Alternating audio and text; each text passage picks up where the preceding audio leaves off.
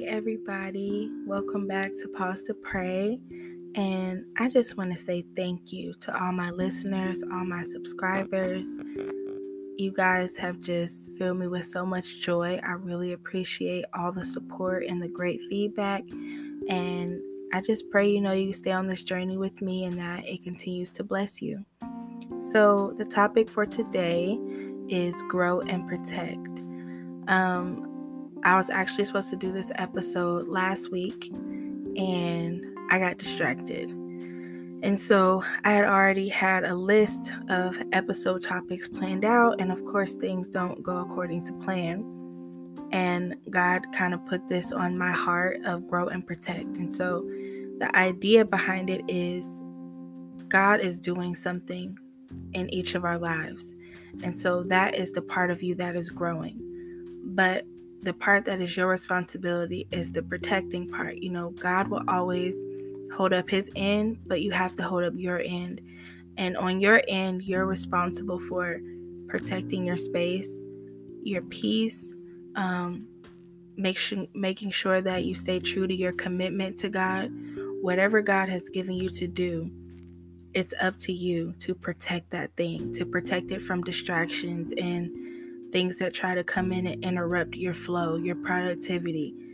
You have to protect that. And so I learned that firsthand this past week because I did not protect this podcast. I got distracted. I got busy. It was a good busy, but God did great things, but I also dropped the ball. I say what we all say, which is, I'll do it tomorrow. And then tomorrow never came. And then it was, I'll do it on this day. And then that day came and went. And so whatever God gives you, you have to honor it. And whatever is a priority has to stay a priority. So a few words that came to mind when God gave me this topic was maturity, wisdom, honor, responsibility, awareness, and surrender.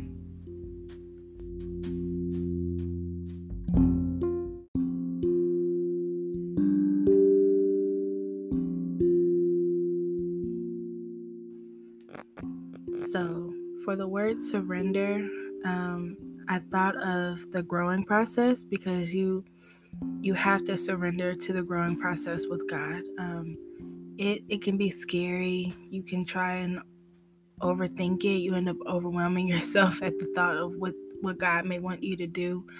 But you just have to think of it in different stages because there are different stages in the growth process. And here's just a few that I have on my mind. So the breaking of the ground, our soil. Oftentimes I've seen people, they don't just throw seeds on any type of ground, but they have to break it up. They have to get past that first layer of dirt, which can kind of be hard sometimes. That dirt tends to be hardened by the environment and whatever has gone on outside of itself. So people have to break that ground up and have to dig deep. And so you can think of that as your initial encounter with God and his word. So when Jesus really starts to get through to you and you feel your heart opening up to him and you really just let him in to get past the surface of who you are, get past the mask that you wear in front of others every day, when you really are just open before God. That is him breaking up the ground of your heart. Also, the next step will be preparing the ground and soil. So after he's broken it, he can then start to prepare it. So that means removing certain things that will hinder your growth, your walk with him. A lot of people, there's rocks and stuff underground, so they would have to pull those big boulders out because when things try to get rooted, it could prevent that plant, that seed from getting rooted in the dirt. So they have to move that obstacle out of the way. So oftentimes we have things in our lives that don't want God to get rooted in us. They don't want the truth of God to go so deep. So they would hinder us. But God is so powerful and so loving that he reaches places that only he can. We can't reach those places where we need healing. There's things that you probably don't remember that happened to you. There are things that had such an impact on your life that you probably can't reference those moments, but God knows what shaped you and what molded you and what made you the way that you are, and that you need healing in those areas.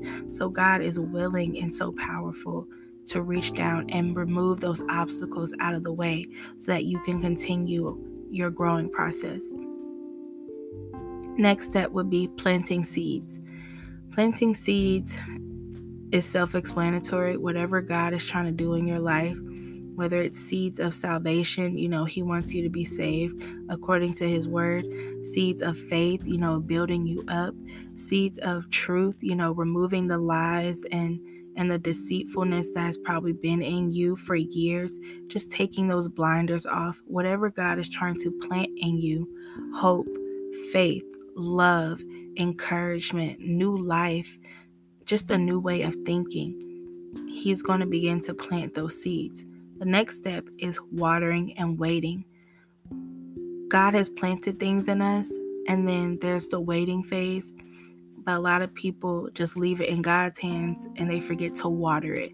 You have to water the things of God with the things of God. So you don't stop praying. You don't stop fasting. You don't stop talking to him. You don't stop trusting him. You don't stop reading your word. You have to keep that same habit, that same commitment that brought you to God. You have to keep that going while you're in the waiting phase. You don't just sit there and do nothing. You sit there trusting. You sit there with patience and expectation that God is going to fulfill his promises in your life. Next step, which is kind of the same, but a little bit more technical, maintenance and watching. So maintenance kind of deals with the discipline part. Even when you don't feel like it, you have to go and check in. When you don't feel like praying, that's usually when you need to pray the most. When you don't feel like going to church, that's usually when you need to go. You have to maintain your walk with God. You may not be in the best place. You may not be super joyful, super happy. You may not be super just encouraged at the moment, but you have to push yourself beyond how you feel. So that's more of just maintaining, and then watching. Just be watchful. You don't know what else to do. Keep trusting God. Do what you can with what you have, and just watch. Be sober, be vigilant. Keep reminding yourself and being aware that the devil is real and he doesn't want you to win. He doesn't want you to grow and to change and to become better. So don't get caught up with distractions while you're waiting for God to fulfill his promises in your life. Also, the next step would be reaping the harvest. That is the stage that everyone wants to skip to and rush to get to. We want to skip all the other steps before that and get right to reaping the harvest, right to the miracles, and right to all our prayers being answered. And usually the things we want the most don't happen overnight. They don't happen right away. And there are things we have to learn and things that get instilled in you through all those other steps before you get to the harvest. You can't just hand somebody off the street $1 million and think that they're going to make all the right decisions with it, because they're not.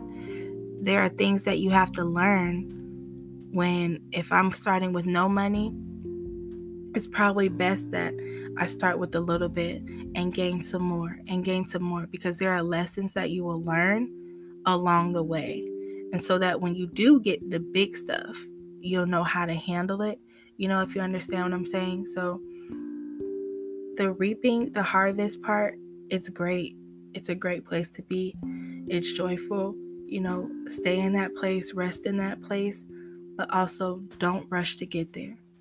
Expect it, pray for it, have the faith for it, but don't rush. There are lessons and wisdom and just so many important things to learn and to gain in the learning process and in the planting process before you actually reap your harvest.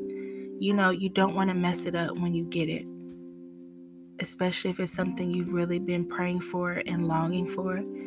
you want to do right by it. You want to make the right decisions. You want to be ready to handle what God is going to place in your hands. You don't want him to just give it to you and then you can't handle it and you end up in a worse position than before. And then a bonus stage, it's not really the end or the beginning. It's just starting over. So starting over refers to the seasons changing. When you're growing and you're reaping the harvest, you have to start all over again. You have to break down the ground again. You have to prepare the soil. You have to plant the seed. You have to water it. You have to watch. You have to wait. And then you reap all over again. Starting over can be hard. Some people want to stay in their winning season forever, but no one stays on the mountaintop forever. You're going to have your time back in the valley. Why? Because there's value in both of them. And something that people don't like to admit is that there tends to be more value in the valley than on the mountaintop. The mountaintop feels good. It feels really good.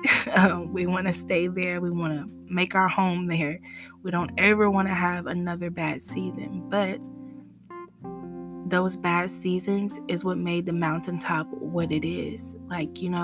People say you wouldn't know a good day if you didn't have a bad one. Well, you don't really appreciate the mountaintop like you do if you don't go through the valley. The valley is valuable. It's painful. It's frustrating. You want to get out as soon as possible, but it does something to you. God deposits certain things in your spirit when you're in those valleys, typically because when you're in the valley, you cling the closest to him. People tend to fall off when they get on the mountain. On the mountaintop, people start celebrating and then they get comfortable. And that's another thing, because I've done that before so many times. You can't get lazy once you win. You can't get lazy once you reap your harvest. And there's a scripture referring to that. I'm going to read it. It's in Proverbs 24:30-34. I went by the field of the slothful and by the vineyard of the man void of understanding. And lo, it was all grown over with thorns, and nettles had covered the face thereof, and the stone wall thereof was broken down. Then I saw and considered it well. I looked upon it and received instruction. Yet a little sleep, a little slumber, a little folding of the hands to sleep. So shall thy poverty come as one that travaileth, and thy want as an armed man. That scripture, I'm a very visual person, so when I read that, I literally just envisioned a vineyard. And if you've ever seen an abandoned house, where the lawn is overgrown and you have weeds everywhere and there's trash in the yard and the house is just falling to pieces, it's an eyesore. And if you've ever questioned, what happened? Somebody literally just left it and no one tended to it. Well, we do that when we're on the mountaintop. So sometimes because we get so caught up in the glory and we get caught up in the victory of finally making it there that we forget God. And we start to get comfortable. We don't feel the press to pray as hard or as long. We don't feel the need to read our Bible as much. And we're just happy. We forget to pray. It's like, that's okay. I'll talk to God later. Well, in the valley, you were talking to him all the time because you needed him. But you don't stop needing God when you're doing good. That's honestly when you need him the most, because that's when temptation comes. That's when the devil comes with distractions because you're feeling good. Well, God wants us to go deeper in our walk with him and our relationship with him so that we don't just talk to him when we need him, but we have the revelation that we need him all the time. And we're still being watchful even in our great seasons where we're having victory after victory and, things are going well financially, things are going well in our families, and everybody's doing good. I have so much joy. That's good. But don't stop praying. Don't stop, flaming that fire in your heart for more of God. Don't let the victories here satisfy your soul. Let it satisfy you a little bit, but know that nothing can satisfy you like God, like his presence. The blessings of God cannot overshadow God himself. You can't value the gifts and not the giver. People do that, and I've done that, just being transparent. So when you're in the growing process, I just want to encourage you all, trust God. No matter what stage you're in, there's still so much more. Don't ever think that someone else is moving at a faster pace than you, that they're doing better than you, and you may just be in the breaking ground stage where God is, knocking at your heart and you're slowly letting him in, where someone else is in the phase where they're watering the seeds that God has planted, and they're looking at someone who is reaping the harvest in their field, and everyone is comparing. Do not compare your walk to someone else's. The only person you need to compare yourself to is Jesus Christ. His word is a mirror to our souls. The Bible is supposed to check you. It's supposed to show you yourself, good, bad, ugly, whatever. The Bible is supposed to help you feel convicted because it's showing you the truth about your ways. And whatever God points out that needs to change it. Whatever God is pointing out that he sees in you, let that encourage you and believe that his word is true. If God is saying, I'm sending you to do this, don't doubt it. No matter how big it may seem, you can't see yourself praying for people. You can't see yourself preaching the word. You can't see yourself being on a mission trip and spreading the gospel. God sees it, so it must be true. God sees it in you, so it must be true. And that can be hard, I'm telling you firsthand, because, the Bible says we're fearfully and wonderfully made. And of course, I'm thinking, what does that mean? God, there's so much power behind that. How can you say that about me? But I'm only saying that because I can't see that in myself. You have to realize that God is not wrong in how he sees you. We are wrong in how we see ourselves. God is trying to change our mentalities. He's trying to change our minds. He's trying to change not only how we see ourselves and each other, but how we see him. I just want to encourage you that have faith in every stage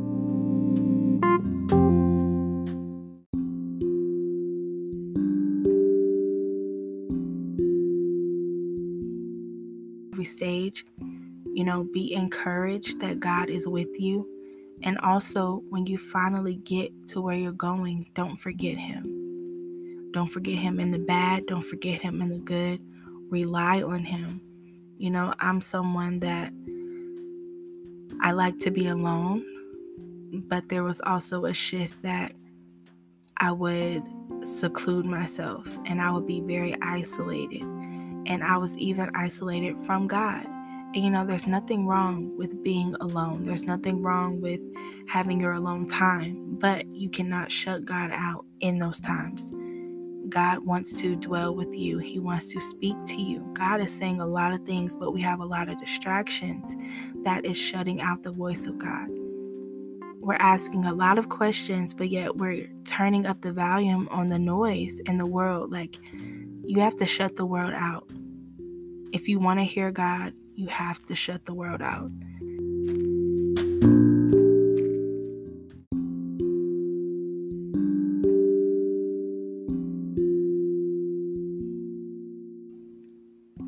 So before I go, I just want to leave you with some words of encouragement and prayer.